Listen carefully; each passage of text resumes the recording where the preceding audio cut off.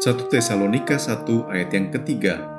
Sebab kami selalu mengingat pekerjaan imanmu, usaha kasihmu dan ketekunan pengharapanmu kepada Tuhan kita Yesus Kristus di hadapan Allah dan Bapa kita. Buah lebih banyak berbicara daripada kata-kata. Buah yang dimaksud adalah segala macam sifat dan karakter yang keluar dari kasih karunia Roh Kudus atas diri orang percaya.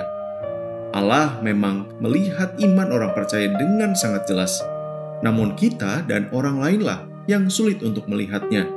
Paulus membeberkan bahwa ia mengingat bukan iman yang tidak kelihatan dari jemaat di Tesalonika. Sebaliknya, Paulus melihat iman jemaat dari pekerjaan, usaha kasih, dan ketekunan pengharapan mereka di dalam Kristus Tuhan. Iman, seperti halnya kasih, itu bukan sesuatu yang abstrak dan berada di awang-awang. Ia jelas dan sangat sederhana untuk dilihat. Apakah iman kita demikian? Bapa, kami mengucap syukur atas kebenaran firman-Mu pagi hari ini. Tuhan, tolong kami supaya kami melihat bagaimana kehidupan iman sesungguhnya di dalam Kristus yang menghasilkan buah, yang meneguhkan kehidupan kami, dan juga menjadi kesegaran bagi orang lain.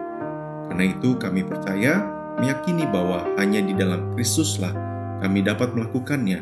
Karena kami lemah, kami penuh dengan ketidakmampuan, tapi disitulah letak kemenangan kami, bahwa kami tahu kepada siapa kami harus bergantung, bukan kepada diri sendiri, melainkan kepadamu saja.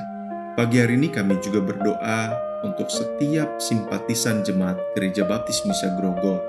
Tuhan memberkati juga setiap tamu yang hadir pada minggu-minggu ibadah.